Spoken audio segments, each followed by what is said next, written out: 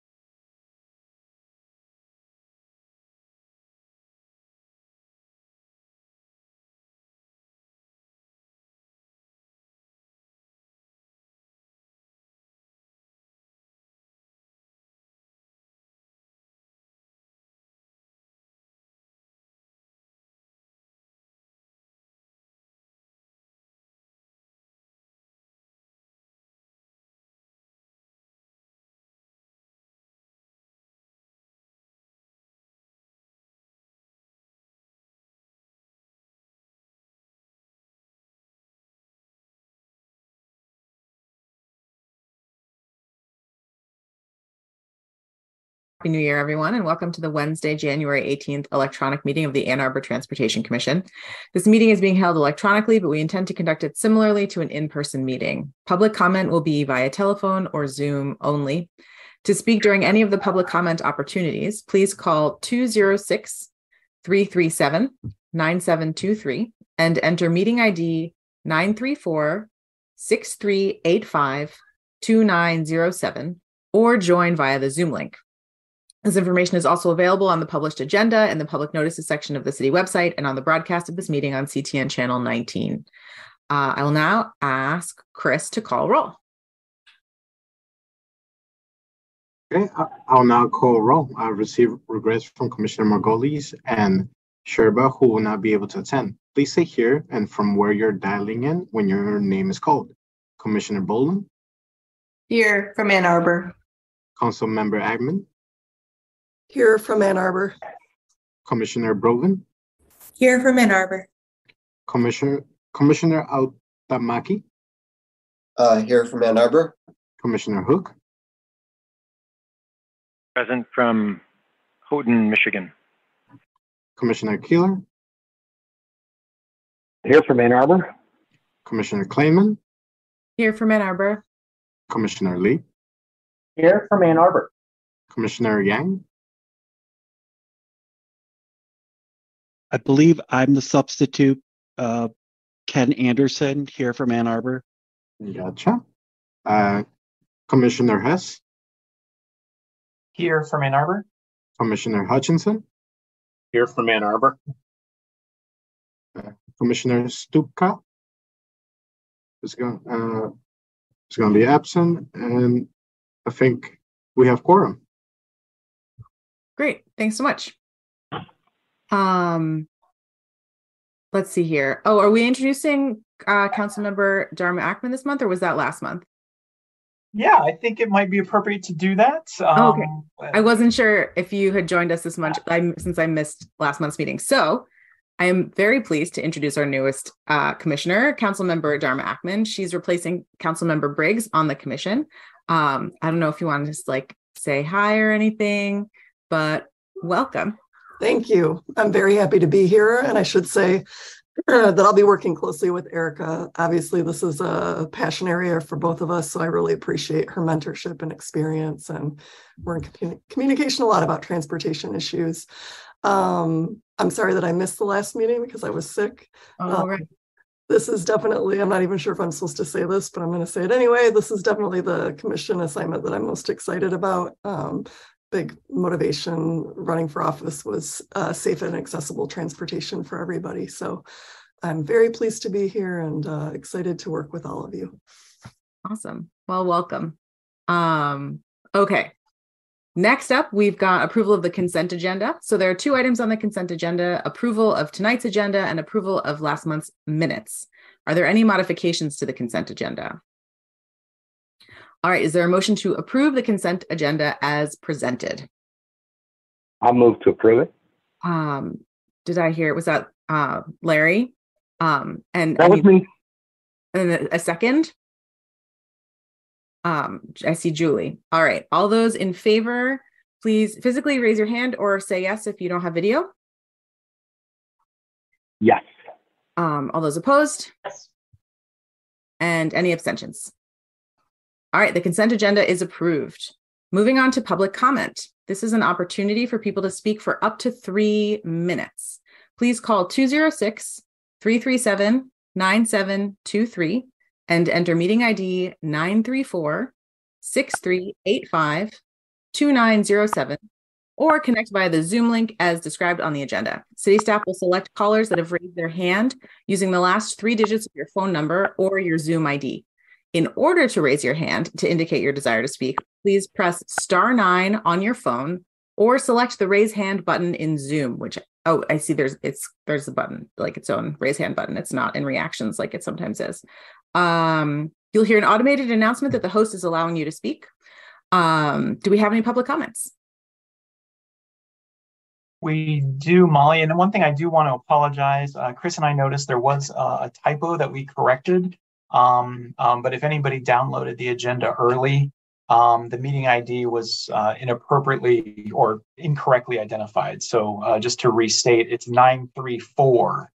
That's where the typo was at the 4. So 934-6385-2907. But we do have 3 callers. So it looks like it worked. So the first speaker we have up is Adam. Adam, I've gone ahead and allowed you to speak. Go ahead and take yourself off mute, and the floor is yours. Hi, this is Adam Juskevich from the 4th Ward, 1430 Las Vegas Drive. I have 2 things to talk about tonight, but first I'd like to welcome Councilmember Ackman. It's great to have a 4th Ward council member here.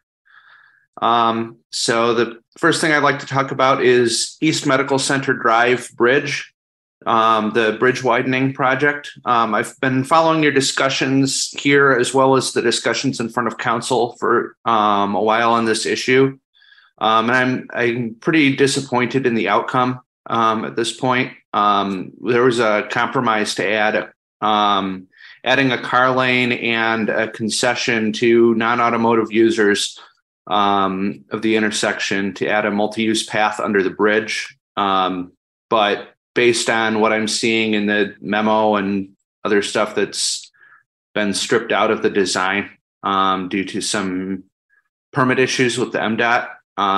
And I'm hoping council will send this back to be redesigned to eliminate the extra car lane, which will make the intersection worse for pedestrians and cyclists. And it's not in line with Ann Arbor's moving together toward Vision Zero transportation plan. I guess I don't really blame this body too much for this outcome. It's really council. Council asked for advice and I guess didn't really like the answer that came back from Transportation Commission. But I'm hoping that the new council does better in this regard. The other thing I'd like to talk about are the crosswalks on Jackson. It's been in the staff reports for a while, and this is the first update I've seen in several months about these crosswalks. I'm probably everybody's aware there was pretty recently a very predictable crash where a driver hit a pedestrian who was crossing Jackson near Vets Park.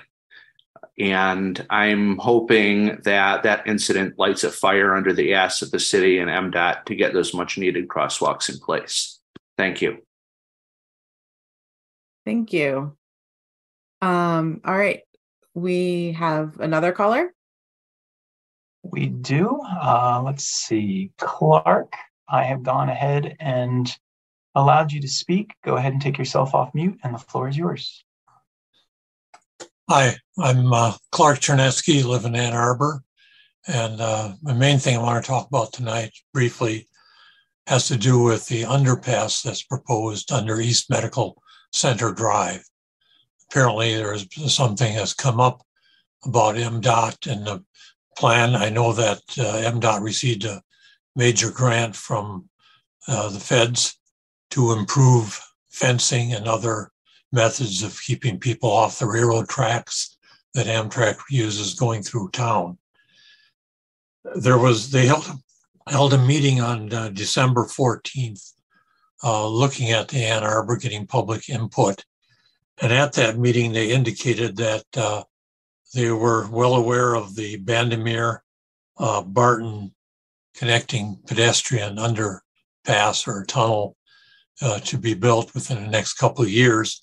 And they said that they were working with the team on the design team on that so that there wouldn't be a conflict between what MDOT wants to do on pedestrian safety, especially fencing at that location.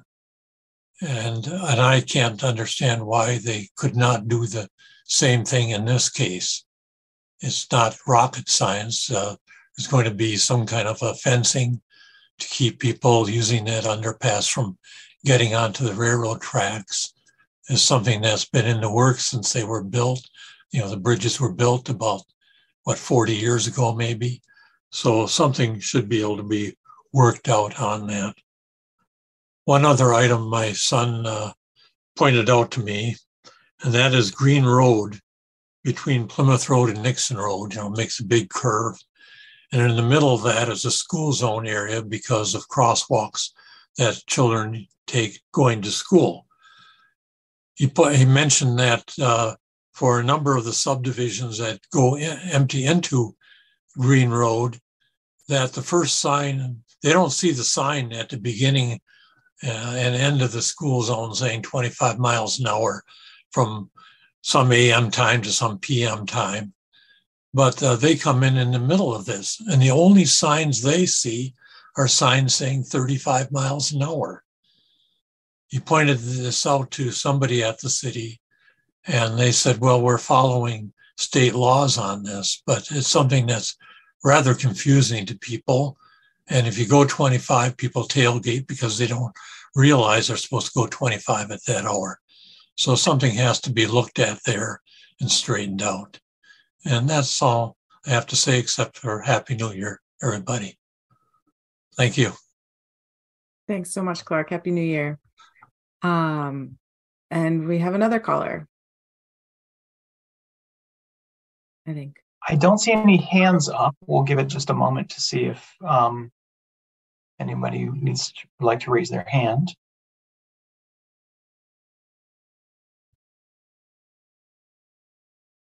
I'm not seeing it. Okay, great. So moving on to business, it is time to select a new chair and vice chair. So I will turn it over to Raymond to walk us through. Yeah, thanks, Molly. So pursuant to the bylaws, a new chair and vice chair must be seated by March 1st. And the election for these positions must occur at least 1 month prior to when the current officer's term ends. So since our next meeting isn't until mid-February, in order to meet that sort of timeline, we have to hold elections for chair and vice chair tonight. The one thing to note here is that our illustrious leader, Molly Kleinman, is termed out pursuant to the bylaws. Person can only hold one of the positions for 3 consecutive years. And so Molly has been at the helm of the ship now for 3 years, so she terms out. So we will be holding an election for both chair and vice chair. I'll just reread what was in your homework guide related to the positions and kind of what those responsibilities are. I'm sure you all can surmise what that is, but just to reemphasize. The chair shall preside at all meetings and shall decide points of order and procedure subject to the provisions of these bylaws. The chair shall have the privilege of discussing and voting on all matters before the commission, and the vice chair shall assume the duties of the chair in the chair's absence.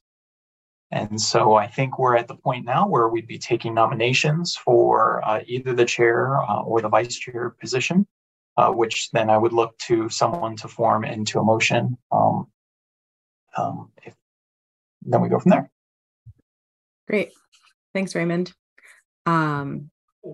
I would like to nominate Brett Hadamaki for chair of the commission. Brett currently serves as vice chair. We don't have to second do we second nominations, or do we just nominate? I think we kind of follow Robert's rules fairly loosely. So I think as long as there is acquiescence from the person that is being nominated, I'm sure that's probably good enough, unless this body decides otherwise. Well, because then there's going to be a motion and we'll second the motion. So, all right. So, right. I nominate Brett. Does anyone else have any other nominations for chair?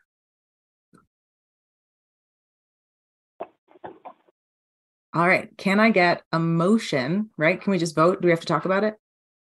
Brett, do you have anything you want to say? No, I accept the nomination. Thank you, Molly.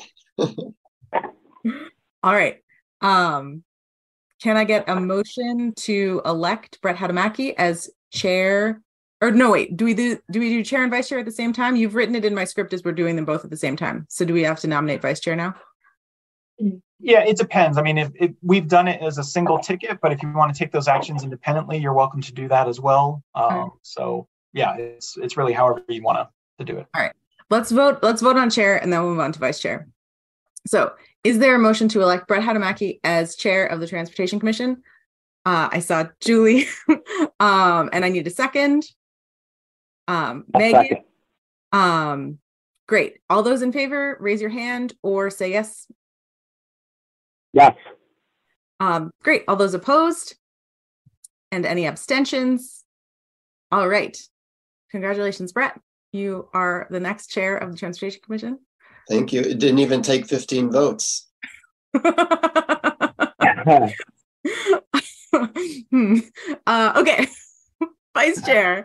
I would like to nominate Megan Brovin for vice chair of Transportation Commission. Megan, are you good with that? I accept. Thank you, Molly. Any other nominations for vice chair? All right, we're doing this so fast. Look at us go. Okay. Can I get a motion to elect Megan? And I see Brett right away, and seconded by Wan Wu. All right. All those in favor, raise your hand or say yes. Yes. All those opposed? Okay. Awesome. Congratulations, Megan. You are our next vice chair of the Transportation Commission. Very exciting. And so the way this will work is that I have one more meeting as chair. I will chair the February meeting, and then we will pass the batons, and in March it will be Brett and Megan, so chair and co-chair, or chair and vice chair. Awesome. Thanks, everyone. Let's see here. Next up, we have the Transportation Commission annual report. So in the packet, there's a draft of the annual report. As is often the case this time of year, there are some pieces missing, but I'll ask Raymond to give a brief overview and we'll talk about it. Sure thing. So give me just a moment while I share screen. I'm grabbing the right one. And is that all showing for everybody, the report? Yeah, thumbs up. All right. Very good. So the template for the report is based off of maybe the report from 2 years ago, because we could find that template a little bit easier than we could modify last year's. So if it looks a little familiar, you have a good memory. So just a little bit of background there. There's some formatting. We were kind of dealing in a couple different programs, so some formatting issues that we'll clean up, but we wanted to kind of just give you a first look at this. We did a couple of things a little bit differently that we wanted to acknowledge. So, first of all, we want to acknowledge, we did see some transition in the commission. So, for example, Aurelia Balderrama exited about midway through the year, and then that position was filled by Peter Houck. So trying to give a little bit of credit to, multiple members that served on the commission, Tim Hull and Larry Keeler, same sort of situation, Erica Briggs and Dharma Ackman, same situation. So we wanted to just kind of acknowledge that. There's everybody's bright, shiny faces. So one of the things that we did is, the idea here is to really capture some of the work of the Transportation Commission over the past year, the motions and actions. So the first section of the report really goes through all the motions that were made. And one of the things that we put in there at your all's request was the outcome of those actions. That was kind of, a suggestion at the last meeting was, sometimes it's great to know what we did, but also knowing what the outcome of it is. So, we talked about, what was, approved by this commission, what went to city council, and what those outcomes are. So, we've gone through and added that. We'll probably go back and just double check those as well, just to make sure that they're still consistent with, what we had identified initially. Let's see. Raymond, just a quick question. When it says forwarded to city council, does that mean that city council didn't approve it, or what does that mean? Right. So there were a couple issues that I had, and with one of the suggestions I'm going to make at the end of this presentation is to maybe give us one last crack at polishing this up for next month for final approval. So, for example, one of the things that I'd have to double check on is, let me see if I can find the one. The enforcement transparency is a good one. That one was a joint resolution between, ICPOC, the Human Rights Council, and Transportation Commission. All three of those bodies passed that. I don't know if it ever was approved by City Council. Molly, I know you were following that a little closer than I was. So in situations like that, Julie, yes, you're right. The intent here was to say that, the action was forwarded on to City Council and then it may or may not have been taken up.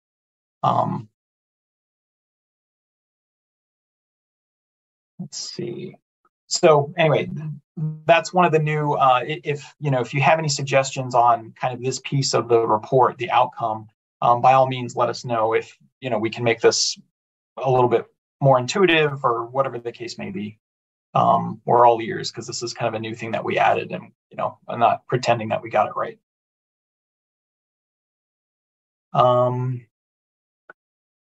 Then the latter part of the presentation really goes through each of your agendas and kind of spells out all the different items that were discussed at each of those meetings. So you can see, you had a pretty robust, agenda of topics that you discussed over the course of the year.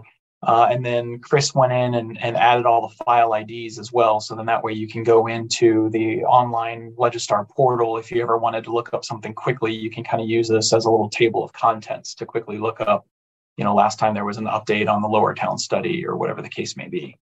I'd be remiss if I didn't give a big shout out to Chris Cespedes on this. He really did the lion's share of the work, kind of compiled all this, went through all of your meetings and grabbed all this information and compiled it here. So big thanks to Chris on his work on this. And then, the first attachment just talks about the Transportation Commission ordinance and your enabling legislation, just as a reminder, since it's kind of the backbone of the work that we do.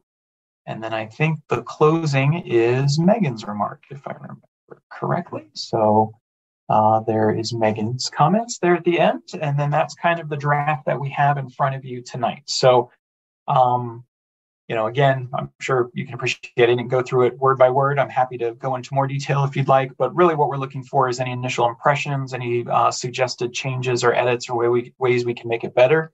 So that way, when we bring it back to you next month for final action, we can have it in the form that you want to see it.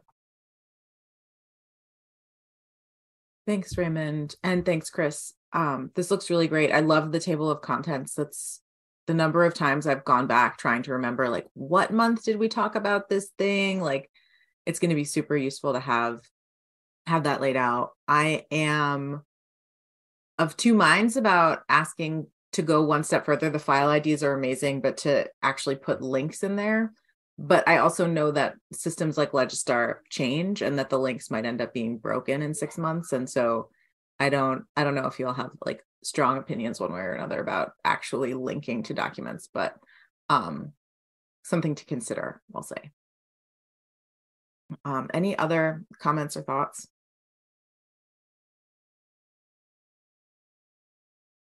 Dharma. I would just say, as a new member, this was very helpful, very organized, a really helpful snapshot to see everything that was accomplished and discussed. So I appreciate the work that went into it. Yeah. Great. Thank you.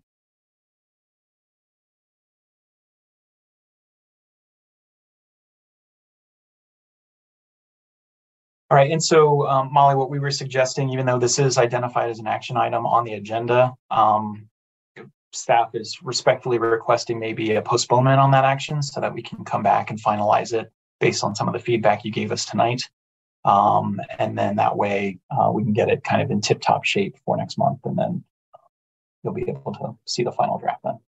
Sounds good. Yeah, and I know I still have to write my message from the chair. That's always like, I feel like that's always the last piece. So, but yeah, I will get that to you as well. Okay, so then is there a motion to postpone action on the annual report until the February meeting? I see Megan, and can I get a second from Wan Wu? Awesome. Okay, all those in favor, raise your hand or say yes. All those opposed? Any abstentions? Okay, motion passes. So we will return to a final version of this next month and vote on it officially then. Next up, we have our policy agenda input. So included in the packet is a draft policy agenda for fiscal year 2024 for City Council's consideration. The draft was developed by carrying forward last year's suggestions and adding new recommendations based on feedback received from commissioners at the last meeting. The intent is that the Transportation Commission and other city advisory committees identify state and local issues and then gives these to City Council Policy Agenda Committee to help them prioritize initiatives and their own policy priorities, including lobbying for the next fiscal year. So we're going to take a look at it? Okay. Yeah, thanks, Molly, for that introduction. So, again, if you haven't had a chance to peek at this, included in the packet was sort of a track changes version. The additions are underlined, the deletions are struck through.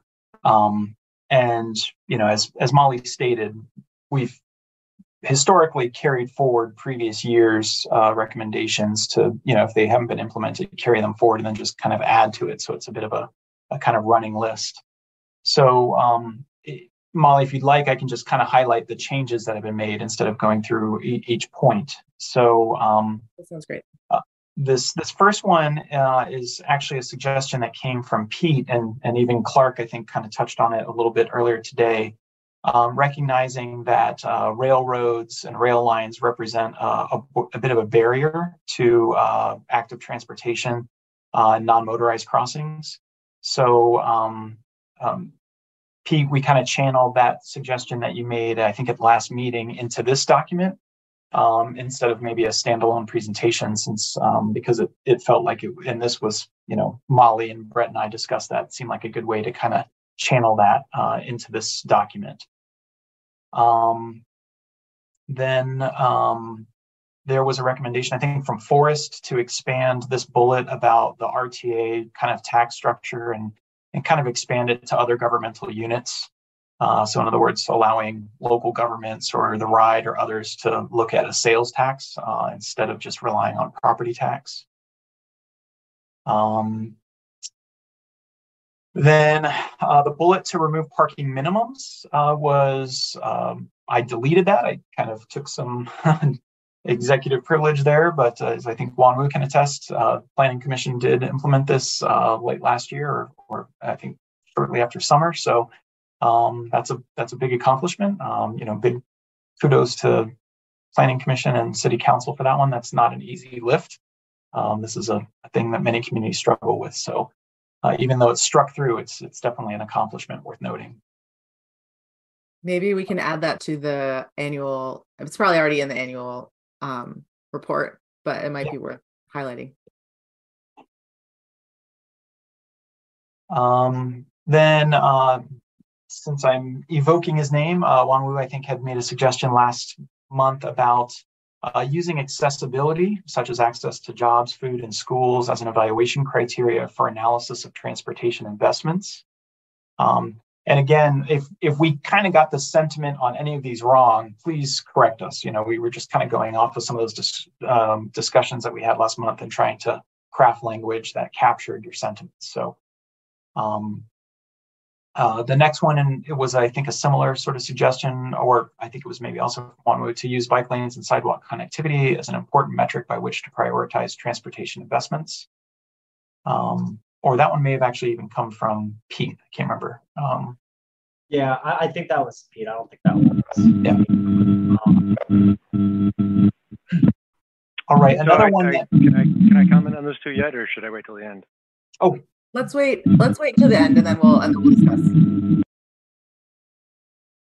The next one we actually didn't discuss in any particular detail last month, but it was action that this commission took several months ago, or 2 months or so ago, which was increase the amount of Act 51 set aside to the alt fund from 5% to 20% to better align with climate and safety goals. You've already taken action on that, so we just thought it would make sense to represent that here. Let's see. There was a past suggestion to advocate for local level policy and land use investments that encourage opportunities for transit supported development.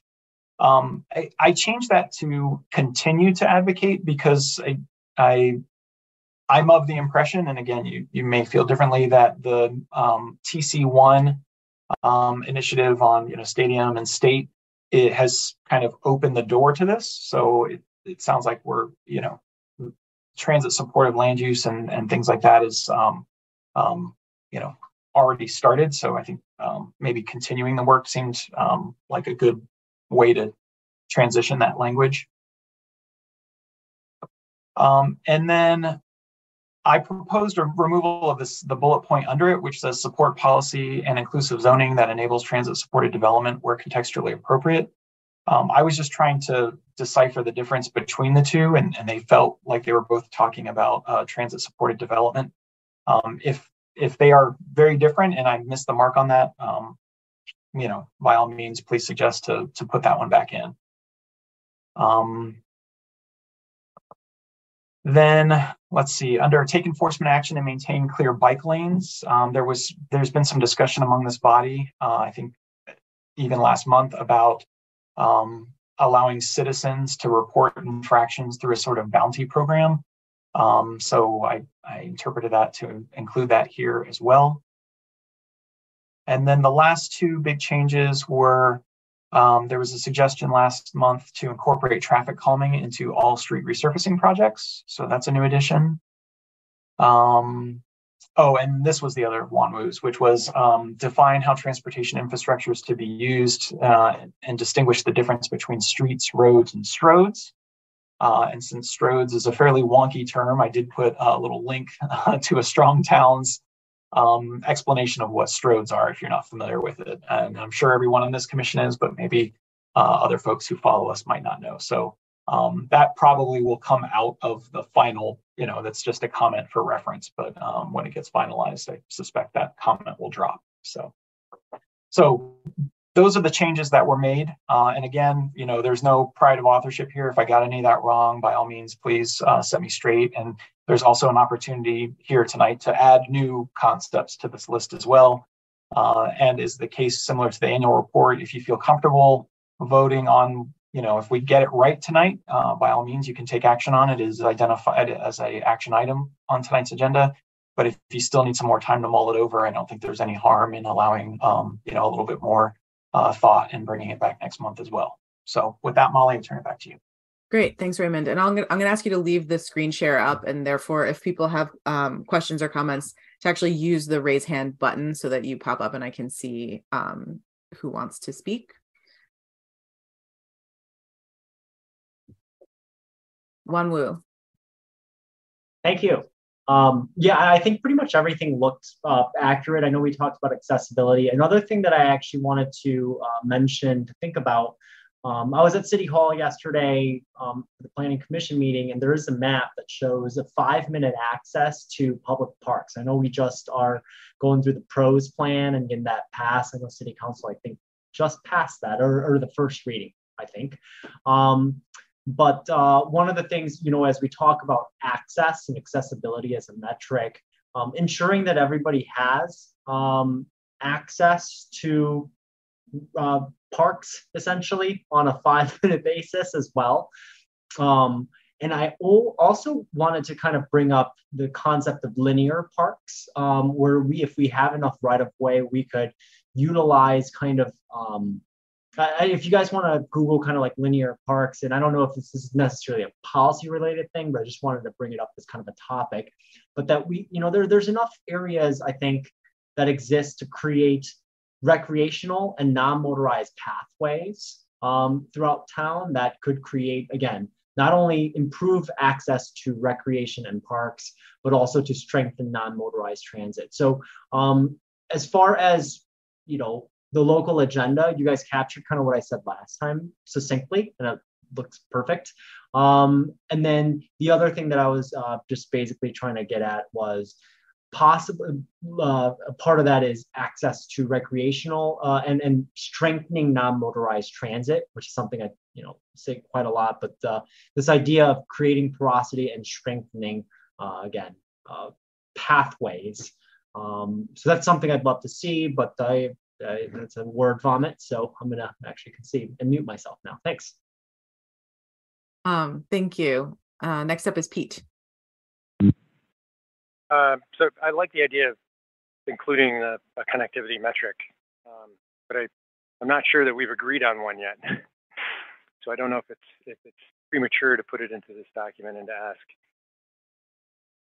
council to make decisions based on a connectivity metric. So I guess I guess I'm wondering, what would our process be for defining it?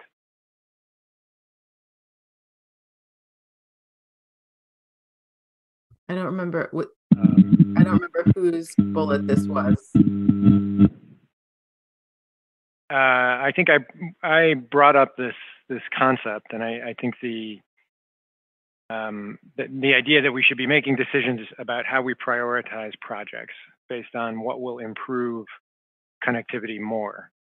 But if we don't have a way to measure that and a way to analyze two different potential projects yet to say which one is better for connectivity, then it may not be effective to ask for that yet.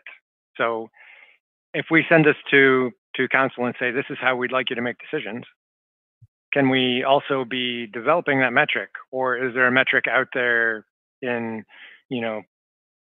planning or in engineering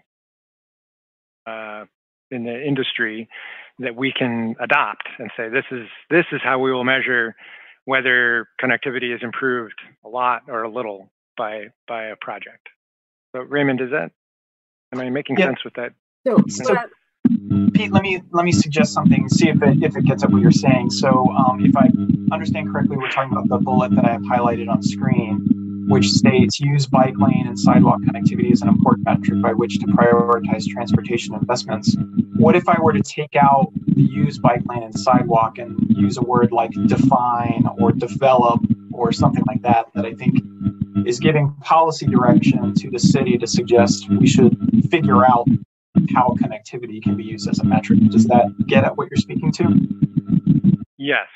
So, but is that a job for council? I mean, is that a thing that we want to send to them on this agenda? That's what I was going to suggest, is that this actually sounds like an agenda item for us first, for Transportation Commission to, Pete, I think if you mute while other people are talking, I'm hearing a feedback that maybe that I'm not sure.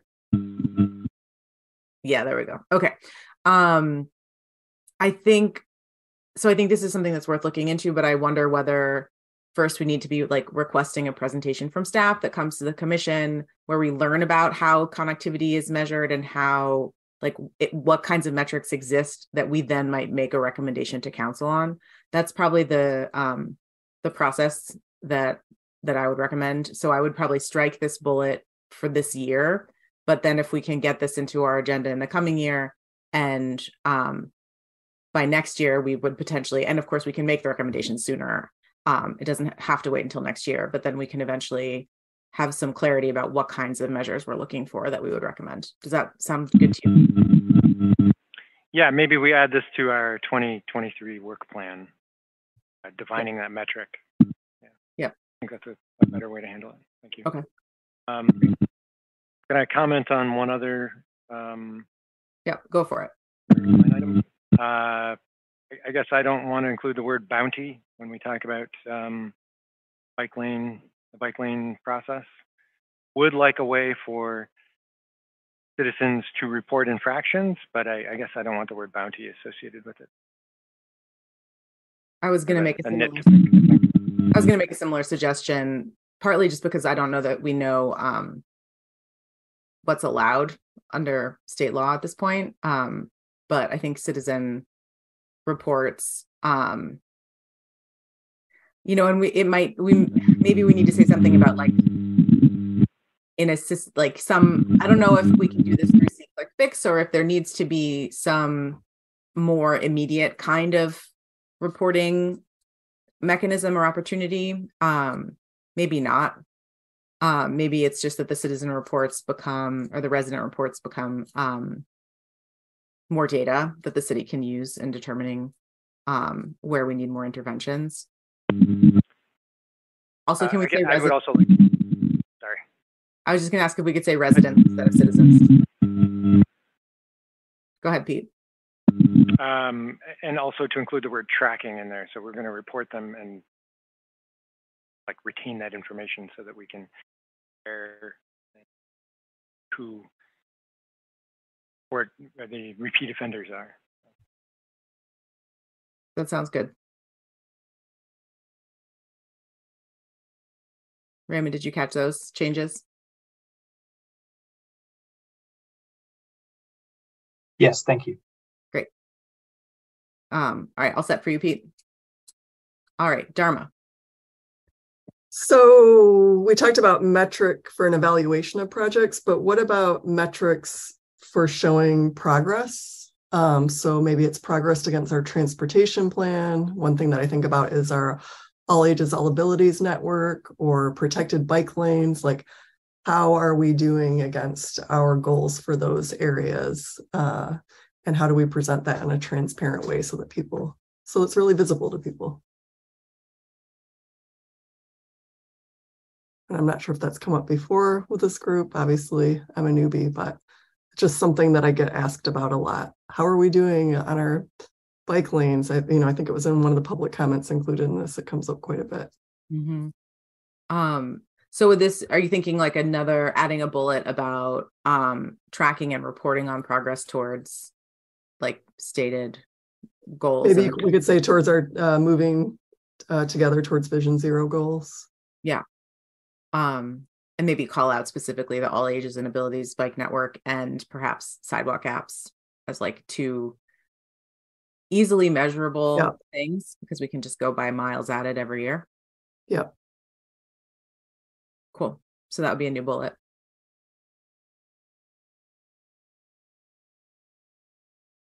Other questions or comments or additions?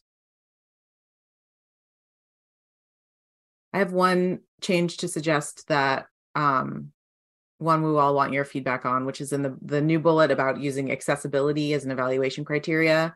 I think we're using that term accessibility. I want us to be careful to use the word accessibility when we're talking about access for people with disabilities. I think it can get muddy. And it seems like this bullet is not about access for people with disabilities. It's about something more like maybe proximity or travel time, travel distance. And I wonder if we can use a slightly more specific or precise word here instead of accessibility?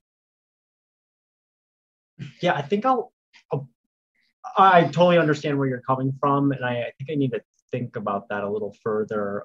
The intent is we have production zones, right, where trips are generated, so where people live, and then we'll have attraction zones where they are trying to get to, right? So what are the choices that people have? And if somebody wants to get to somewhere, do they have an option? And so measuring that is like, how can we connect people with the production zones and the attraction zones and creating that access? But I also hear you on this.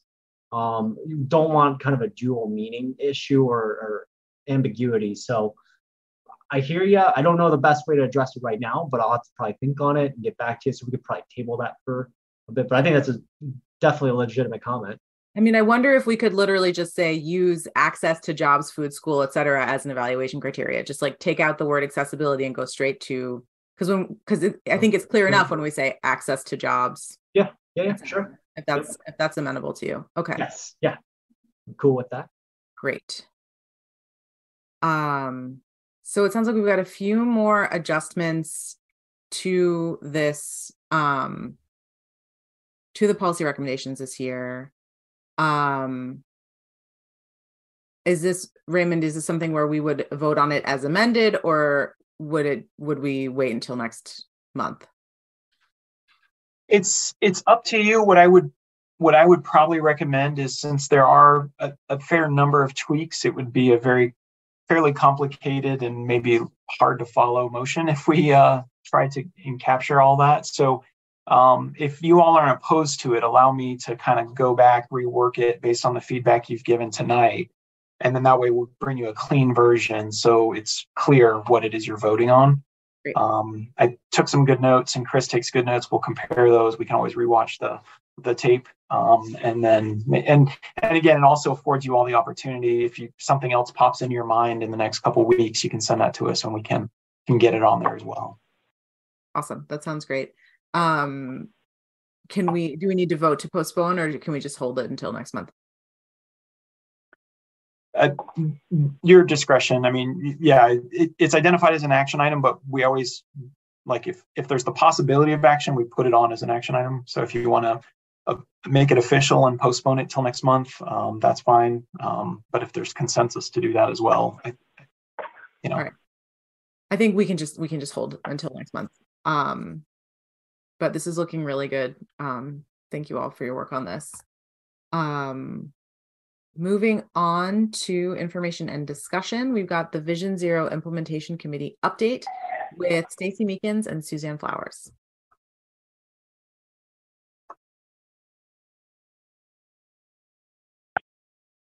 Hey, everyone. Let me just pull up my slideshow here. It's good to see everybody again, or most of you. And I can share my screen, right? Yeah, I made you co-host, so hopefully you should be able to. But if you have any difficulty, let me know. I have your deck up.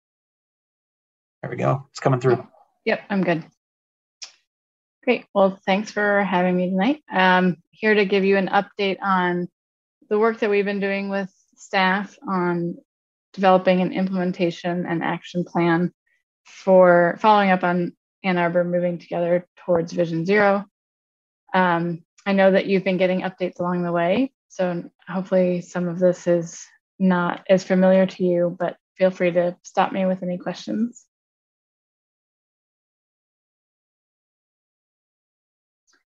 So I'm going to run through each of these items fairly briefly. So we're not going to, it looks like a long agenda, but it's not going to take all that long. We have a number of different components that we've been working on, so I just wanted to touch on all of them. So first we have the annual snapshot, which is what we have started calling the annual report, because we just found that it was too much to wrap your arms around trying to do a comprehensive report on the plan, and really not sustainable on an annual basis. So we are developing what is called an annual snapshot that will be a web-based a web-based document that is more interactive. So if you're familiar with the speed management program website, it's a similar format to that. It's called a story map.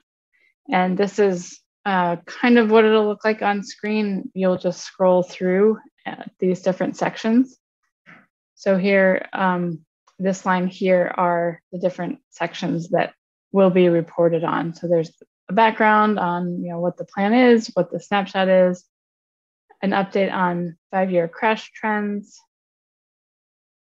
So this will be your static update every year of what has happened in the previous 5 years. There's often a little bit of a lag, so it's not necessarily, it doesn't take us through 2022 in this case, but 2021 is fairly recent in terms of crash data. And then the bulk of it is a report on the 2022 achievements. And we've broken that down this year into 3 sections. There are a number of systemic changes that we've been working with staff to develop. And then there are safety enhancements, the kind of physical things you see on the ground. And then there are also policies that are in support of Vision Zero and safety. So in the systemic changes, we walk people through what the speed management program is. In that case, it's really a link to that website, since it's its own program, own website. The quick build program, which is kind of a new project delivery process for the city of Ann Arbor. And then safe systems process changes, which I'll be going through here later, so I don't want to get into it too much detail here. Then this middle section, the safety enhancements, that will be an update, a reporting on like I said before, the physical changes that have gone in. So that might be new and upgraded bike routes, new and upgraded pedestrian crossings, sidewalk gap infills, left turn traffic calming. This is not like necessarily an exhaustive list of what will be in the snapshot each year, but this captures what we're seeing this year. And then in the policy section for this past year, there was the resolution to restrict turns on red, the TC1 district zoning, transit millage, the community climate action millage that we think are all supportive of Vision Zero and safety, transportation safety. The community engagement section, I don't have a slide on it here because I have a few images later on, but that's also including a description of the Vision Zero implementation committee itself and a number of meetings that have been going on in support of the Vision Zero action plan or other related initiatives. So I also want to touch on in detail in the safe systems update. Is everybody familiar? Is anybody not familiar with what safe systems is? I don't see any hands, so most of you sounds like are familiar. Well, just a brief background. It's an approach to transportation planning and design that anticipates human error, recognizes that humans are not perfect, and that we need to design and operate our streets to anticipate that and maintain a safe environment and not rely on people to just drive perfectly and operate perfectly in the right of way. So what does that mean for the city of Ann Arbor functionally? It means that we need to design streets that are more forgiving, that encourage slower speeds. We need to also focus on areas of highest need. So that's, back to the same things we talked about in the Moving Together plan of, identifying data-driven,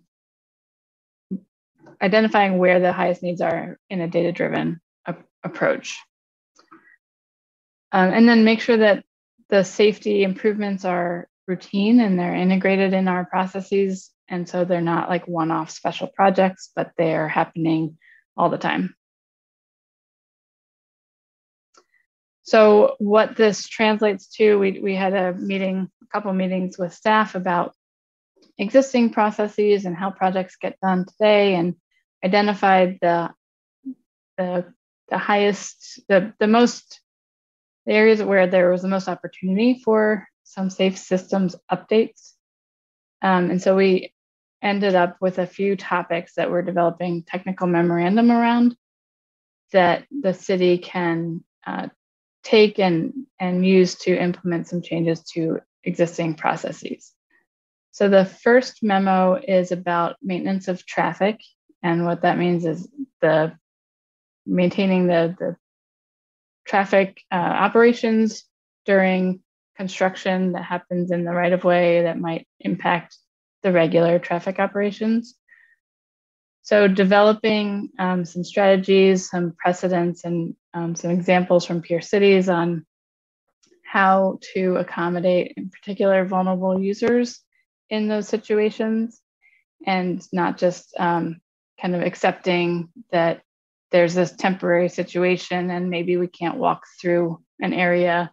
Instead, helping to think through, make that not acceptable, and make sure that we are designing an appropriate detour and appropriate accommodations for the most vulnerable users. So the second technical memorandum is about integrating those safety improvements in all projects.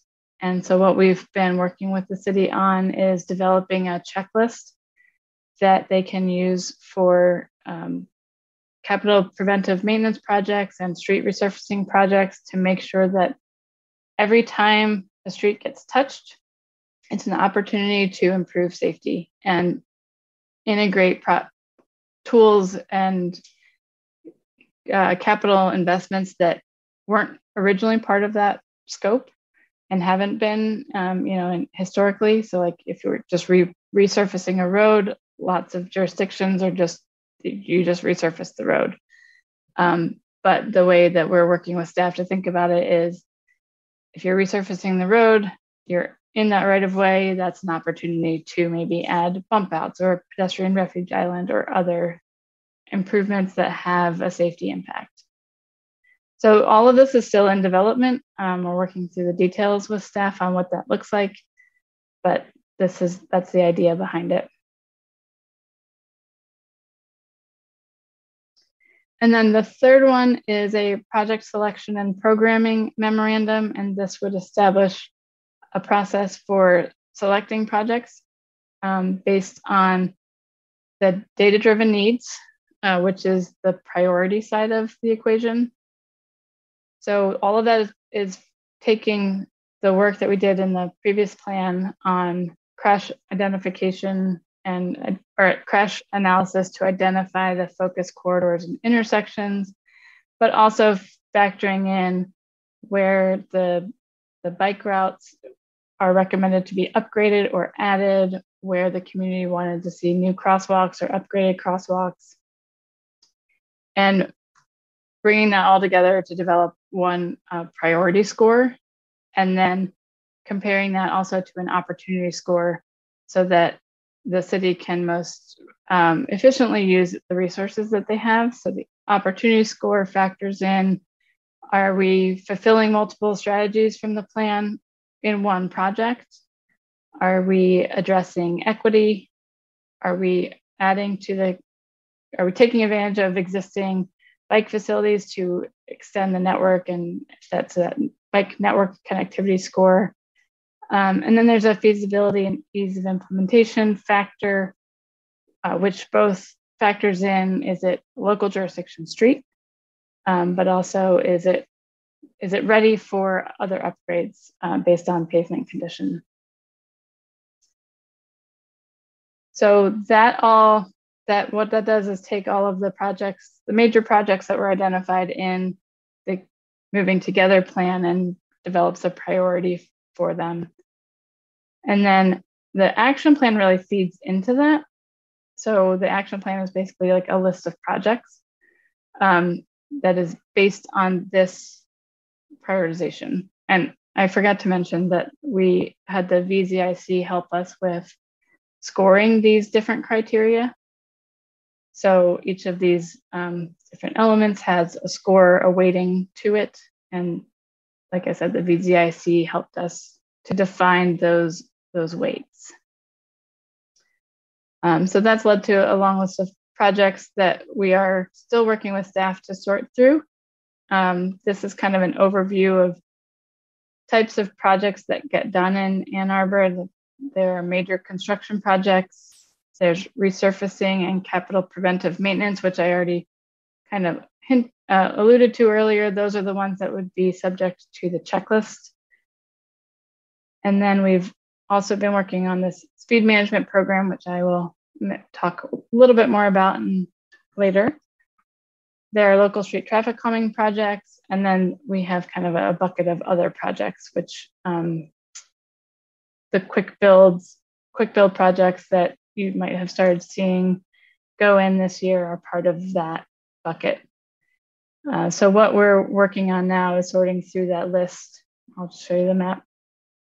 This is based on that priority scoring. These are the corridors that popped out as the highest priority. And so now we're working through these and trying to sort them out into some of these projects have already, or some of the corridors have already been programmed through the CIP. So we can dovetail on those and make sure that there are the appropriate safety improvements included in those, or maybe recommend a slight modification to that scope, or it's not on the CIP at all. And we're looking at can we do some kind of minor improvements that have enough of a safety impact, or is this going to be a bigger project?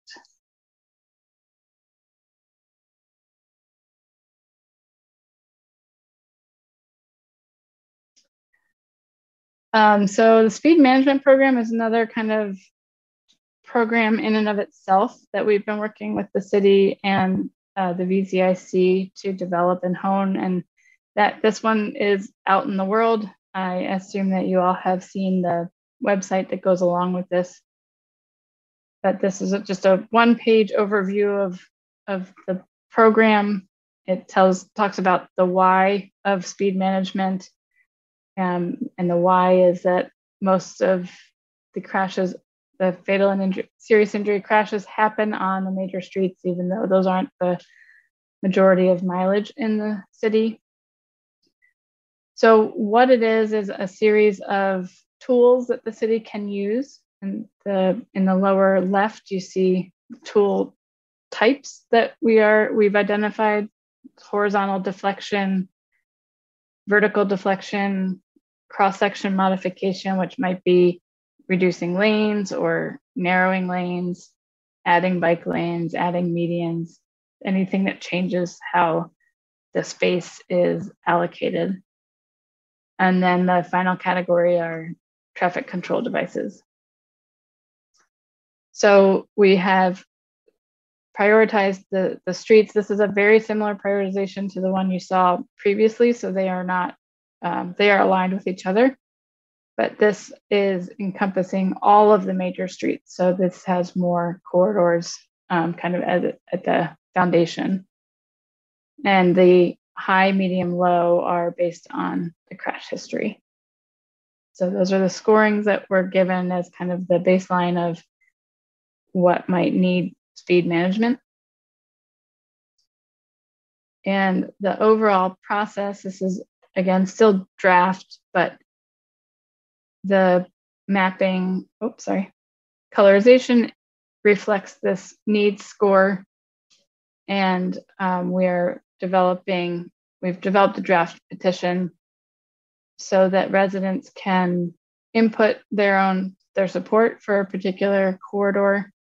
And then on an annual basis, corridors would be selected to have projects identified and installed using the tools that are in that toolbox that are all part of that website.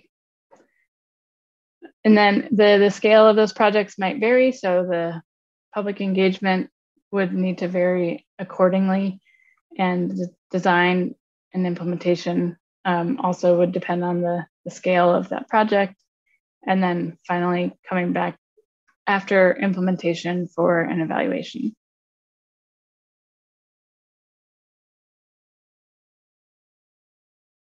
So I think this is the final section. Oh no, there are two more. The Quick Build program, I think you all are aware of this. These projects were identified around this time last winter. This was one of the first things we did, was to identify what are the opportunities for some quick build installations based on where we were seeing those high crashes. So most of these are tier 1 or tier 2 intersections or corridors, meaning they were the highest need from a safety perspective. One exception was Liberty and Stadium. That was selected because we were seeing left turn crashes in particular, and we wanted to implement some left turn traffic calming there. So I'm not going to go through them all. I think you guys are familiar with them, but this was how we got to the solutions that were developed. We identified what were the primary safety concerns at each location.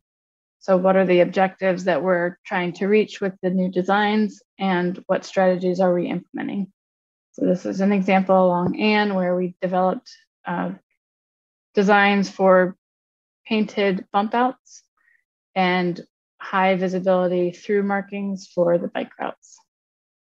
So I know some of these have gone in this year, and the remainder are slated to go in the spring. And there's will be some more information going out alongside each of these projects, so that public who are kind of happening upon them and wondering, what is this project? They will be able to click on or take a capture of this QR code, and it will take them to more information about the project.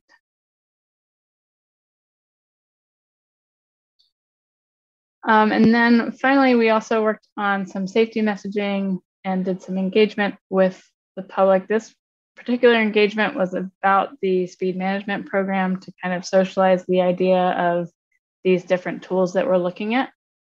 And this was a really great board that our sub-consultant Smith Group created with this kind of mock street and these little foam pieces of models of the different tools. So you could play around with what a street should look like or could look like if you use these different tools. Hopefully some of you guys saw this in action. I know I saw some of you out there for one of them. And then the other component of this was the safety or public messaging, public campaign messaging. And so we developed a series of kind of ads or social media ads and graphics, and with some slogans and taglines that the city has available and can adapt as projects come online. One way we envisioned using this is to help get the word out about those quick builds or other projects. So you could take a picture of that project that just went in and tag it with one of these taglines with the hashtag that goes along with it. So I know that was a lot. Any questions? I'll just ask people to raise hands. Or I guess you can probably unshare the screen and then we can just see. Brett Pete and then Brett. That was all great. Thanks for sharing it. I've got a question about technical memo too. And it says that in the project planning, crash data would be used to evaluate what features we might want to add. I guess I'm also wondering if we can measure speed, a measurement of speeds that people are actually driving would be another input. Encourage a design that would get people to drive the speed limit that we are shooting for there. And then also a measurement of some other driving behavior that we don't want, like aggressive driving. Is there a way for us to quantify that without, even if it doesn't result in a crash, it still is something that we don't want. How can we include that also in our planning? Yeah, thanks for that. I think with one thing I want to note on that, on the routine improvements, is that all of this long list of the checklist items would be considered in each project. And so we don't want to just limit those tools to where we are seeing issues or speeding or aggressive driving. Not those are good suggestions, but I want to also just point out that the idea of this is to be also proactive, and that these tools would be you'd be seeing them throughout the city, and it won't be strictly reactive to where there are problems. One other point I'd make about getting that before data, that measurement of speed or aggressive driving or other problems, that we can also take after data and demonstrate all the good work that we're doing, right? We can show what we improved when we did these things, and that also helps to tell them in the future. Thank you. I wanted to just add to that, getting more counts on like pedestrian and cyclist traffic. Again, I think before data and after data is really helpful. I would worry about using, for example, pedestrian or bike counts to be like, look, no one's biking here, we don't have to do anything. I think the whole point, there's the line about like, no one's swimming across this shark infested river. I guess that means we don't need to build a bridge. Like, I think it's that sort of idea. But again, I think to be able to have counts to say like, look, no one was able to bike here before, and now a lot of people are, would be really valuable. But we do have to get that before data. So just to add on to what P was suggesting. Brett. Yeah, thank you for the great presentation, as always. This might be more of a question for staff, but the technical memos, I'm hoping, are these considered binding, or something that staff are taking direction? And not just the technical memos, but is there anything in the capital improvement planning that needs to be aligned? I know we have software that city leases or purchased to help score our CIP projects already. Is that going to need to be, do you see a need for aligning those processes with what's been described here?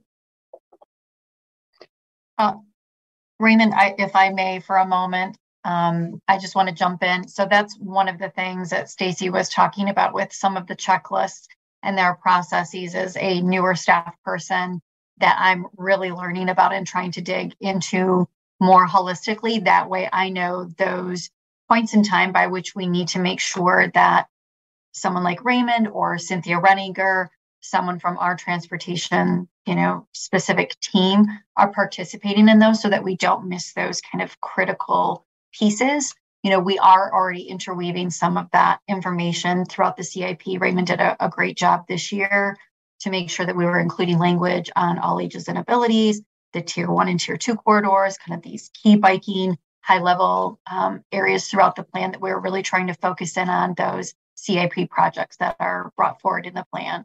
So that's one way that, I'm trying to do that. And that, Raymond, I'm sure you have some other items as well.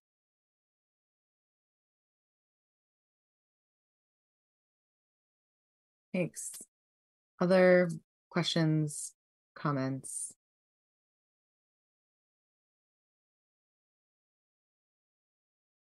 Julie.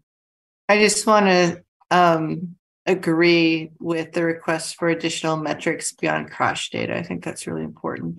And I think the suggestions that were made are really excellent ones. Thanks. Dharma. Speaking to like a potential metric of behavior that we want to avoid that I see all the time is failure to yield, failure to stop.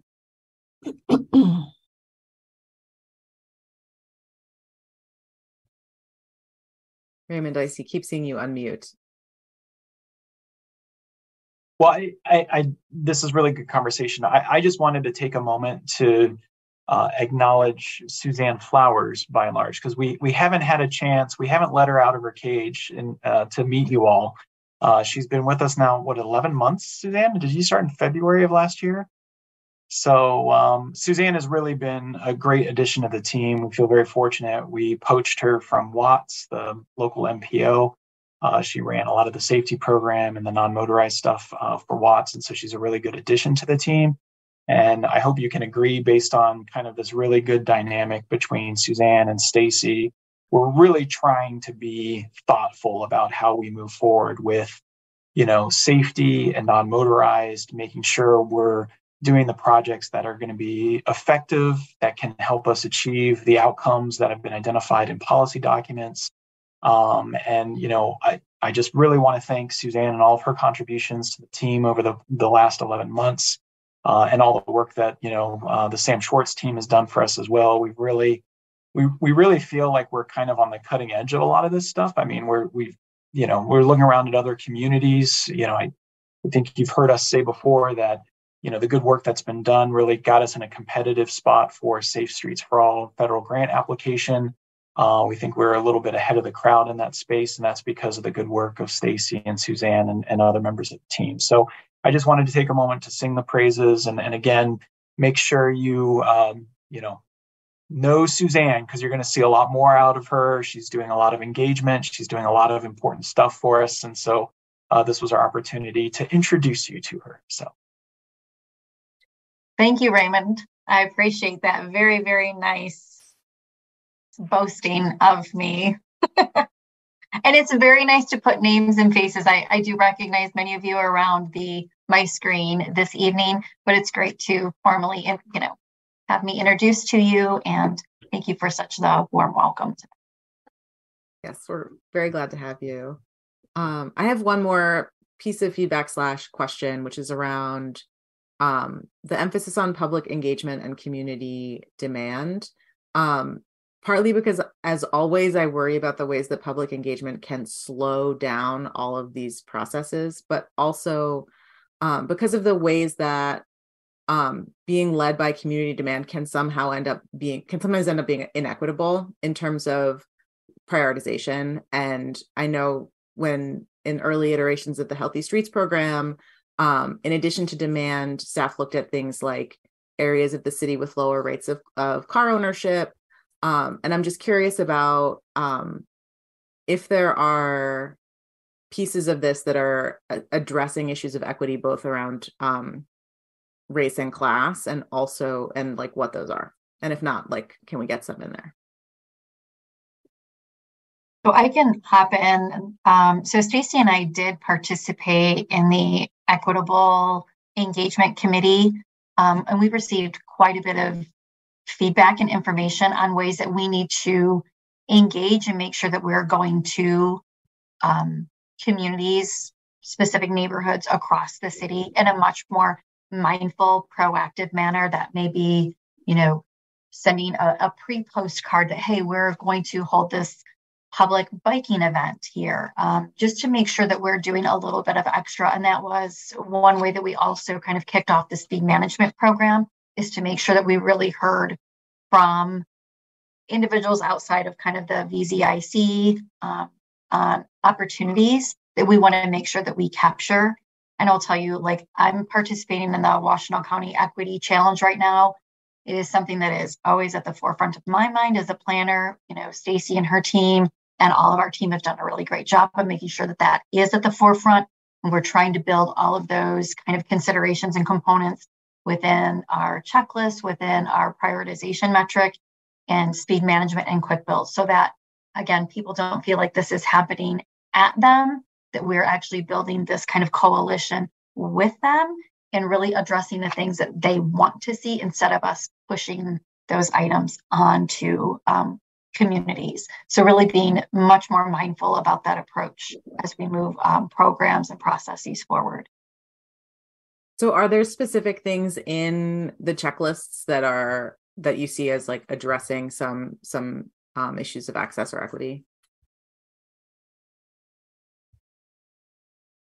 I'm not sure specifically on the checklist because that's very project specific driven, but I think the speed management program, that petition process unto itself, like, you know, we talked a lot in the VZIC committee about how many people do we need to have? Well, can't we lower the threshold? Can we try different ways that people could engage instead of somebody having to actually sign? Could they submit a video? Could they submit a photo? Like, what is their lived and shared experience instead of just like a very typical, let me fill out that form. It may take a little bit extra work on staff's time to go and say, we are looking to launch this kind of a program. What would be a great way to have you share that information back with us? Maybe it's a postcard, maybe a QR code within the community at some of the spaces that people tend to frequent, grocery stores, you know, libraries, those sort of community spaces. So that's like one specific example.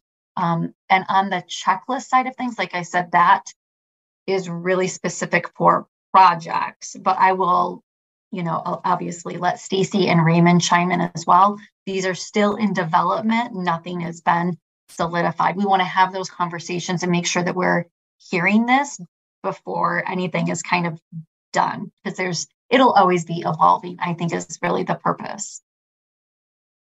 Yeah, and just maybe one thing to add to that, Suzanne. If memory serves me correctly, we did add an equity consideration as part of the CIP development process, whereby the map that was developed as part of the Vision Zero, moving together towards Vision Zero Transportation Master Plan, you may recall there's a mobility fact book that was one of the first deliverables, and it had identified transportation equity areas, which Stacy can probably talk better to the, you know, all the data that went into that. I think it was like car ownership, low income households, a combination of several things. We then took that map, the GIS map, and then overlaid the CIP projects on top of it. And then that helped kind of bump projects up in score based on where they landed and if they were addressing or if they were in kind of an equity need area. So it is something, you know, I'm not going to claim we've gotten it right or we've like solved for it, but I think we are trying to be more mindful of it and factor it into a lot of our processes and kind of institutionalize it into how we think about projects moving forward. Awesome. Thank you. Any other questions or comments? All right. Well, thanks so much, Stacy and Suzanne. Suzanne, it's good to have you here for the first time. And I'm sure we'll be seeing you again. I know. Next up, we have, we're up to staff report and updates already. Look at us. So handing it off to Raymond. Very good. I will share my screen as I march us through the document. Hopefully it's pointing at the right one. Yes. Okay. So what's always kind of exciting about the January report is there's a bunch of stuff that's changed, right? Because Nick in particular goes through and, you know, now that 2022 is behind us, he starts to upload all the 2023 slate of projects and some projects that were identified as in like design or planning, then move up to construction. So, you know, if you compare this report to the November report, you'll notice a lot of things have moved around.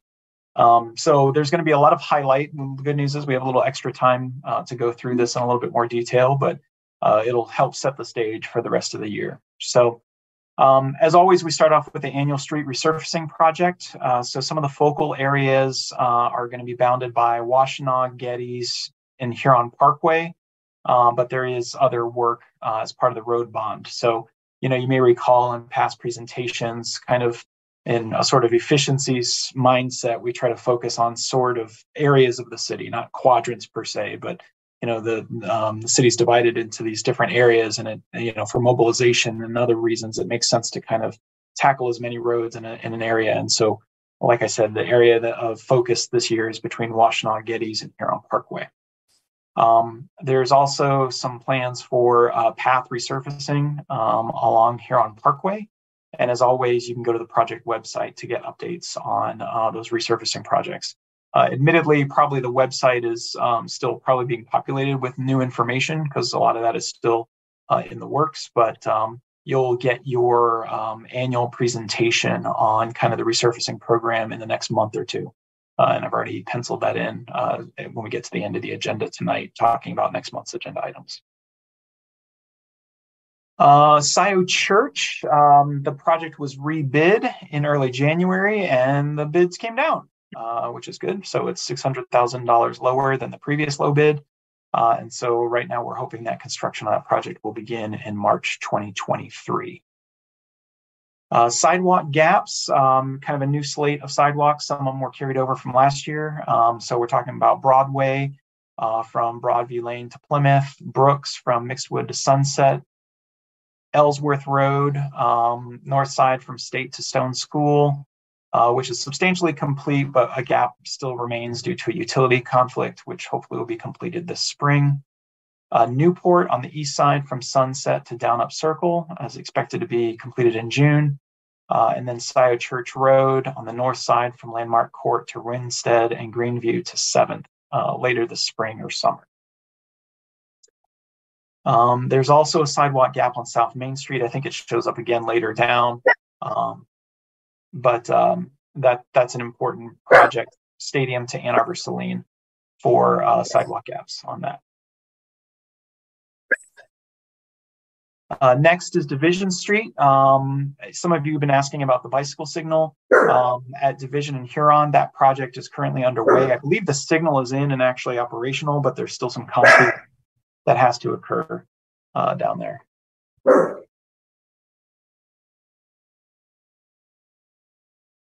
Next is State Street from William to Huron is substantially complete. And so we're moving on to phase 2, which is from Liberty to Huron. And that's expected to begin in spring of 2023 and fingers crossed concluded by Labor Day.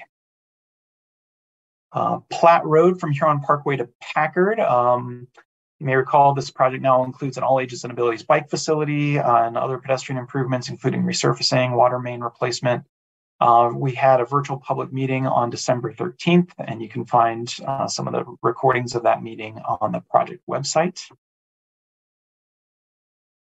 Broadway Street from Plymouth to Plymouth is replacing an aging water main, but then there will be other kind of preventive maintenance to the existing speed humps that currently exist on there, adding maybe some new crosswalks and filling in some sidewalk gaps on the north side of the project. We are hoping to start construction on that project this spring. Geddes Avenue resurfacing from Observatory to Highland. The big thing to note here is that sidewalk and retaining wall work to remove the stairs near Onondaga has been removed from the project, but will still be done as part of a separate contract later this year. And this project is expected to happen this spring. So all those improvements are hopefully going to be done in 2023.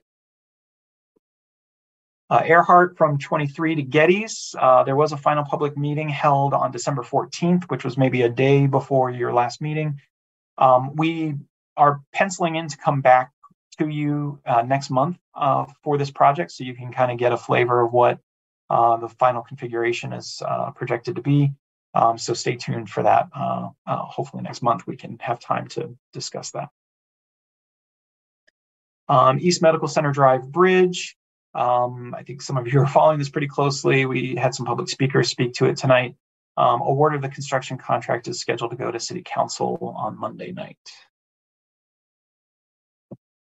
Brooks Street improvements, water main replacement, stormwater improvements, street resurfacing, sidewalk gap, and reconfiguration of the Brooks Vesper Sunset intersection. Design work is currently underway and it's expected to begin in spring or summer. Staten Hill is, the design phase is wrapping up and final plans have been submitted to MDOT for bidding, and construction hopefully will begin in April. South Main Street water main resurfacing project. This is also going to council on Monday night, and it is largely a water main project with some small pedestrian improvements like bump outs at certain intersections. Huron Parkway, Glacier Way, capital preventive maintenance projects. This is a treatment, a Cape Seal treatment over the existing asphalt to kind of extend the useful life of it between Geddes and Hubbard, and then Glacier Way from Green to Earhart. with noting that there will be buffered bike lanes installed on Glacier Way, and there will be some lane narrowing along Huron Parkway, and construction on that is expected to start this spring. South Main Street Sidewalk Gap Project, I touched on it earlier, but again, this is a new sidewalk on the east side of the road along the golf course from South Main or on South Main Street between Stadium and Ann Arbor Saline. You may think there's still a gap, but there's a big development that's going in called the Valhalla development, which is closer to the intersection of Main, and Ann Arbor Saline. That will be done as part of that project. Design is currently underway and construction is anticipated next year. The state trunk line jurisdiction transfer analysis, I think we've reported to you in the past that this was approved by council. Pretty much the big thing to note here is that the study kicked off today. So Sam Schwartz is also doing that study for us. We did a site visit last week, and then the official kickoff was today. And then MDOT coordination, we had failed to kind of keep you up to date on some of the work we've been doing on Jackson Avenue crosswalks. I know and appreciate the criticism that, it's taking too long. And I hear you when it comes to that, but we are continuing to engage MDOT on this. We had met with them late last quarter, walked the corridor, talked about our plans for where crosswalks should go. And MDOT kind of punted it back to us to come up with a design and vet that design back with them. So that's where we're at in the process. We're going to be designing that and then getting back to MDOT on it for hopefully final approval on that. And then traffic calming, I think we've reported to you in the past, there are 4 current active petitions underway. There's Granger from State to Packard, Granger from Forest to Olivia, Fulmer from Miller to Foss, and Baldwin from Packard to Stadium. The first section of Granger from State to Packard is the furthest along. They have their second meeting coming up in early February. And then the other, Granger, Fulmer, and Baldwin, are kind of teeing up their meetings as well. And then as soon as those kick off, we will then launch into looking at Manchester from Buckingham to Needham and Grandview from Jackson to Dexter. So we're trying to get caught up on some of the backlog of petitions. Typically, our target is 3 per year. You can see that, we've teed up 6 for this year already. So that's hopefully what we'll be able to get through. You just got your update on the transportation plan implementation, so don't need to highlight that. Under education and encouragement, if you are not participating in Conquer the Cold, I do encourage you to do so. So, this is a fun way to try to get people to think about using different forms of transportation, even in winter months. And so there's a fun sort of gamification process to do that. I've been logging my trips religiously, and I hope all of you have been as well. And then Forrest, or actually I think it was Ken, provided this update. I always feel bad stealing their thunder, but the ride is making service adjustments to fixed route bus service beginning this Sunday. It will improve on-time performance and service reliability. And what this pretty much means is there might be some adjustments to route time points. So, just check for updated schedules, make sure you're standing at the bus stop at the right time to make sure that, you don't miss your bus or you're not standing there too early. And then additionally, work continues on the Ypsi Transit Center upgrade, as well as the Blake Transit Center expansion, which is a companion piece to the affordable housing development that's going at what we call the former Y lot behind the Blake Transit Center. And then if you didn't see it, there are 2 additional memos attached to the staff report. So the first is related to the East Medical Center Drive Bridge pathway. And to just kind of highlight some of the findings of that, the construction of the pathway is not included as part of the bridge project. However, MDOT was willing to allow the widening of the platform as part of the current bridge, which is a good positive sign. The pathway project is identified as a separate capital project in the CIP and will be reevaluated for construction in a future year after MDOT has conducted, trespass prevention study. Pretty much what that means is there's always this concern about the interaction of trains and pedestrians. So making sure that threat can be mitigated to the extent possible.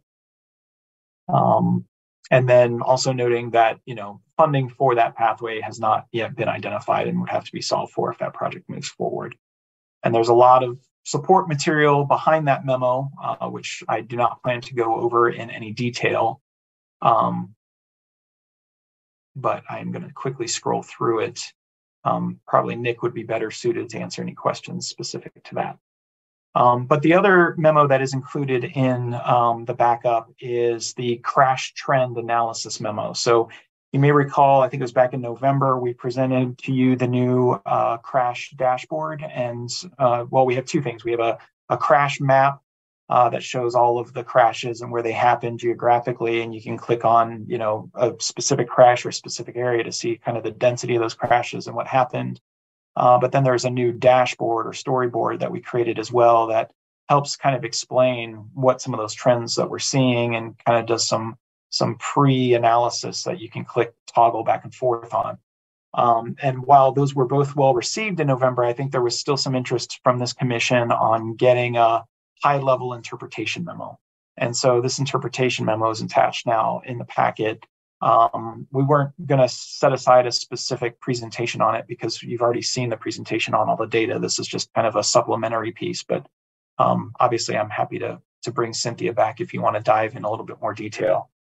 But I've gone through and highlighted a couple quick takeaways. So again, since we have a few moments, I'll highlight those here now.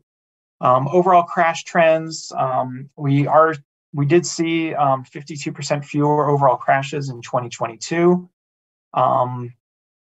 And let's see, when we go back looking at previous years, 2021, 2019, or whatever the case may be, we're still seeing a downward trend of roughly a 34% reduction of crashes from 2019 levels. So even though during the pandemic year, there was a significant drop, and we've ticked back up a little bit, we still, we tend to analyze data in what we call a 5-year rolling average because there are always fluctuations that happen year over year. So it's good to kind of look at what the trend line is. And so even with the uptick this year over last year, we're still seeing a downward trend over where we were historically. So there is some good news there. There's maybe even a little bit of bad news, but I think that the trend moving is definitely going in the right direction, which is good. We highlight what kind of overall crashes patterns are happening. So rear end, side swipe, angle are kind of the leading types of crashes. When we look at the fatal and incapacitating crashes, so these are the sort of things that we pay the most attention to when we talk about Vision Zero, there has been a small reduction of 7% in the rolling 5-year average. Which, that is some good news. What always kind of strikes me as an important takeaway here is when we look at the fatal and incapacitating crashes, we're talking about, for example, in 2021, we're talking about 17 crashes. That feels obtainable, right? We are a Vision Zero community, so we're trying to solve for these last 17 crashes. Now I will say they might be the hardest to solve for, right? Because it's maybe different behavioral things that factored into this in addition to maybe, infrastructure changes that are needed. So, but the fact that we are seeing an overall downward trend is something to take note of. There's still work to be done. You'll never hear me say that mission accomplished until we get to zero. But where many other communities are seeing upticks, and nationally you're seeing upticks in fatal and incapacitating crashes, we actually bucked that trend and saw a downward tick. So here's that comparison, right? So for example, if you look at the statewide crash trend, they did not see a downtick at all in their fatal and incapacitating crashes. They actually saw an uptick in both the pandemic year and last year. So it is noteworthy that we are kind of defying the odds a little bit in terms of what other communities and places across the country are seeing. Then we do a deeper dive related to vulnerable road users, specifically pedestrian crashes, and then there's another section related to bicycle crashes. So when we talk about pedestrian crashes, we're looking at a rolling average that is hovering around 7 crashes per year. For pedestrians. But of course, that's worrisome because pedestrians are vulnerable road users, as are cyclists. So, they're much more susceptible to severe crashes when they are involved in crashes. And then when we talk about cyclists, cyclists are actually seeing a downward trend and in a more consistent manner than we've seen in overall crashes. So again, you'll see that trend line had peaked in 2016. And then, 2020 was kind of our lowest year, but it ticked up again in 2021, but still you're seeing an overall downward trend in terms of the total number of crashes experienced by cyclists. So there's something positive to know there as well. And I think those were the major points. Oh no, here's one more. You've heard this before, and I think many of you hold this dear to your heart, but speed continues to be a significant factor in determining the severity of crash. So really trying to keep an eye on that. Councilmember Ackman highlighted the second piece as well, which is this failure to yield. When we really talk about some of the things that are kind of these contributing factors to the severity of crashes, these are the things that we're monitoring. So anyway, there's a lot of, and then we talk about impaired driving as well. There's some trend lines. That one's a little harder to capture and know which way the trends are going. It's kind of bouncing up and down. It's hard to know with, recreational marijuana sales and things like that, how well that's being captured in crash reports, if that's a contributing factor or not. So I think those are the things I wanted to highlight from this report. Thank you for indulging me a little extra time this time, but we had some important additions to the monthly staff report that we added that I didn't want to gloss over. So with that, I'm happy to entertain any questions you might have. Thanks so much. And I want to say thank you to you and extend it also to Cynthia for putting together that crash report. I know the dashboard was, I think, maybe intended to take away the need to create that separate report, but I find it super useful to have that document. I refer to it and I send it to people all the time. So, and it looks great as always. So thank you. I'll extend those thanks, and we'll be sure to post it on that same portal for crash reporting. So that way it'll be an attachment that everything is centrally located. Awesome. Any questions or comments? Pete. So I've got two things I'd like to comment on. One is the MDOT trespass study that came up in the conversation about EMCD. I don't know how this group can or should be involved in that, but I do not trust MDOT to make decisions that are good for our city when it comes to the railroad tracks. The railroad tracks are a massive inhibitor to connectivity, and we need to find a way to get our feedback to them. And so I guess I would, like to reiterate what I've talked to you about, Raymond, that we need to understand what that trespass study is, and any information we can get about how to be involved, how this body can be involved, or how stakeholders in the city can give their opinion. We really need people to talk about how the railroad tracks make them go way out of their way to get to where they're going, or how the railroad tracks make them make difficult decisions about taking dangerous shortcuts. So we really need to be involved in that, and I just don't trust that MDOT will have an outcome that is good for us. The other thing I wanted to comment on was the Jackson crosswalks. So I'm really glad that these crosswalks are in the works. I guess my concern is that even if MDOT agreed to them tomorrow, it's still going to be a while before we're able to implement them and able to find money for them and able to get them installed. And I just want to make sure that our, that within the city, our, public safety and operations and engineering teams are evaluating the place where this accident occurred to see what contributed to it and what we can do to make that area safer until we get the crosswalks that we need. So that's going to be one of the final solutions that we have is going to be these crosswalks. What can we do in the interim to make sure that we don't have a similar crash? I feel very strongly that we need to pull all the levers that we can at the city level, even if we are inhibited by MDOT. We need to do everything we can to make sure that there isn't a repeat.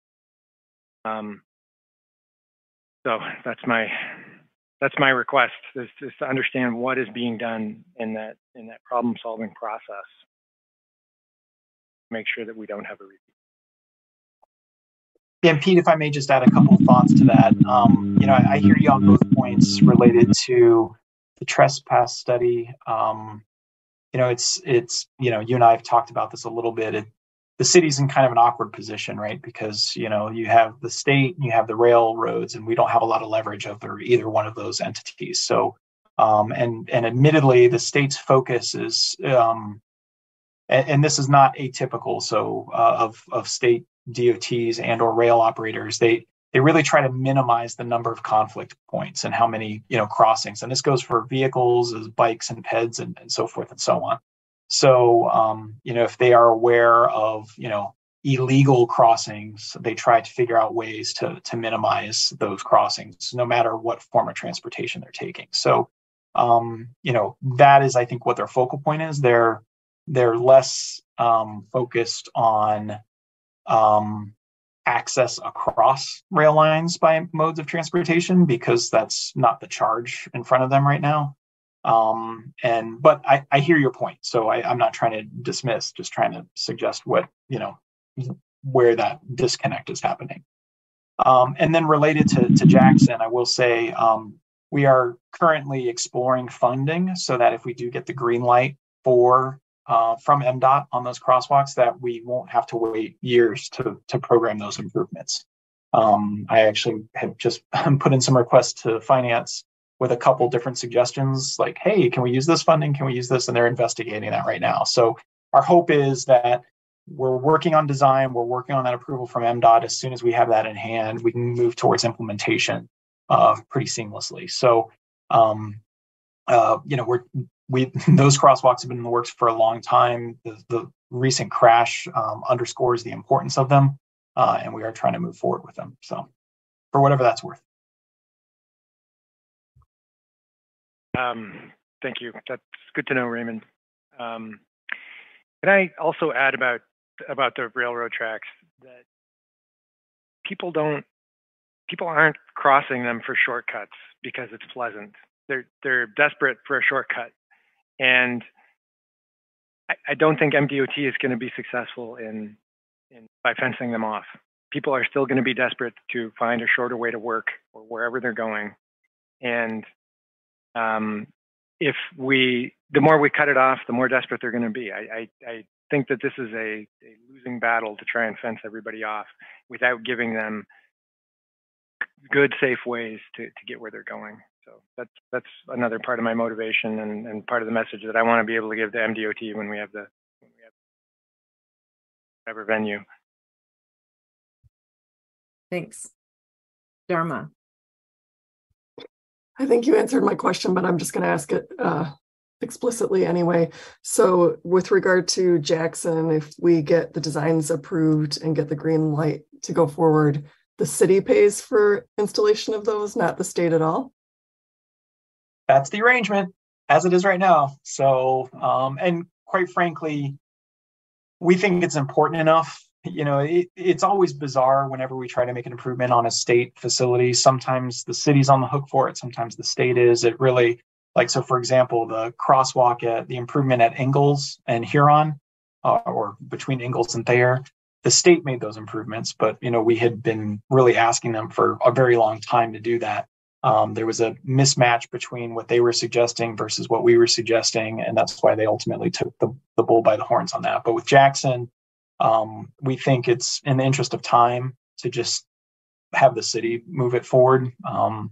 And, with climate millage, ARPA, some of the other funding source that's available to it. This is a high enough priority. It's a tier 1 corridor. There's some major destinations and attractors that we think it really warrants trying to get those in place sooner rather than later. Thank you. I'm not seeing any other questions or comments, so I'm going to move us along to liaison reports. This is a chance for commissioners who serve as liaison to another body or organization to provide brief reports and updates. Wanwu. Just wanted to let you guys know about yesterday. We were recommending for approval, or we reviewed the fire station number 4 on the corner of Platt and Huron. I think it's Huron Parkway. The reason that I'm actually mentioning this, and I don't think there's secured funding yet to rebuild this thing, but one of the issues that came up is they want to make sure that the fire turning lane is safe, essentially, at that intersection.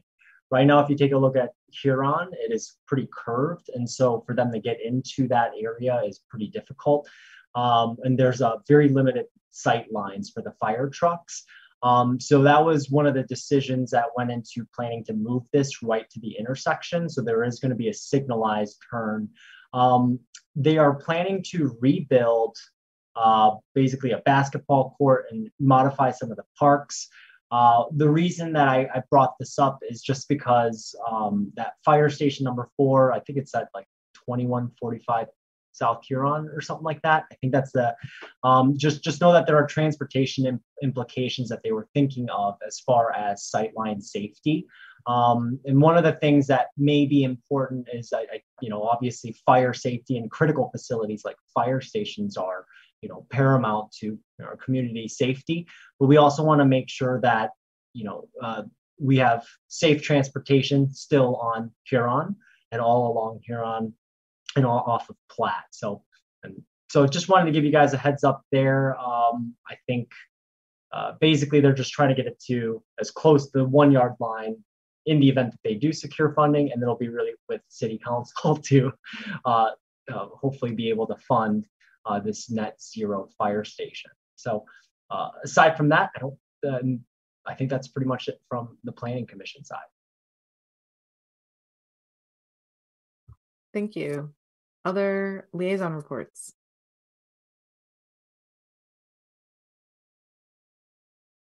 All right. Next up, commission member communication. So this is a chance for all commission members to provide reports, updates, comments. Okay.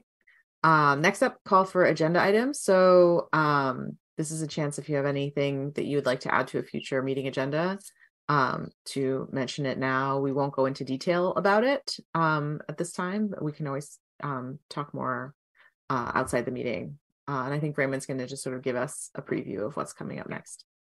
Yes, here's some things we're tracking for the February meeting. So I've alluded to a lot of them already. Earhart project and the road reconfiguration and protected bike lane that's going in as part of that. We're probably going to bring that to you. In February or March, we also bring together the pavement condition, the street resurfacing and related projects. But then we also have a new dashboard related to pavement condition and the program projects that we'd like to show you. I think that just went live recently. It had been in internal beta testing mode for a while. So it's pretty snazzy. It's a really good snapshot to see what's going on in the community, and we'd like to show that to you. Then based on a past recommendation, we'll probably bring back the crosswalk design guidelines and design process, especially related to Arborview and how that played out, and what worked and what didn't work, and why. We also try to get an update from the University of Michigan Transportation Research Institute periodically, and so I'd reached out to Dr. Jim Sayer on that. He thinks this first quarter he'd be interested in that, so maybe February or March as well. And then the two items that carry over from this month that we didn't take action on was the 2022 annual report. We'll finalize that, bring that back to you for a final vote, and then the policy agenda, same thing for fiscal year 24. So we'll bring that back to you as well. And then any other suggestions that you have at this time. Great, thank you. Any other agenda items that people want to see Okay. Next meeting will be held on Wednesday, February 15th, 7 p.m. It will be a virtual meeting. And if there are no objections, I will adjourn our January 18th, 2023 meeting. Not seeing any objections, so we are adjourned. Thanks, everyone. Thanks, everybody. Have a good night.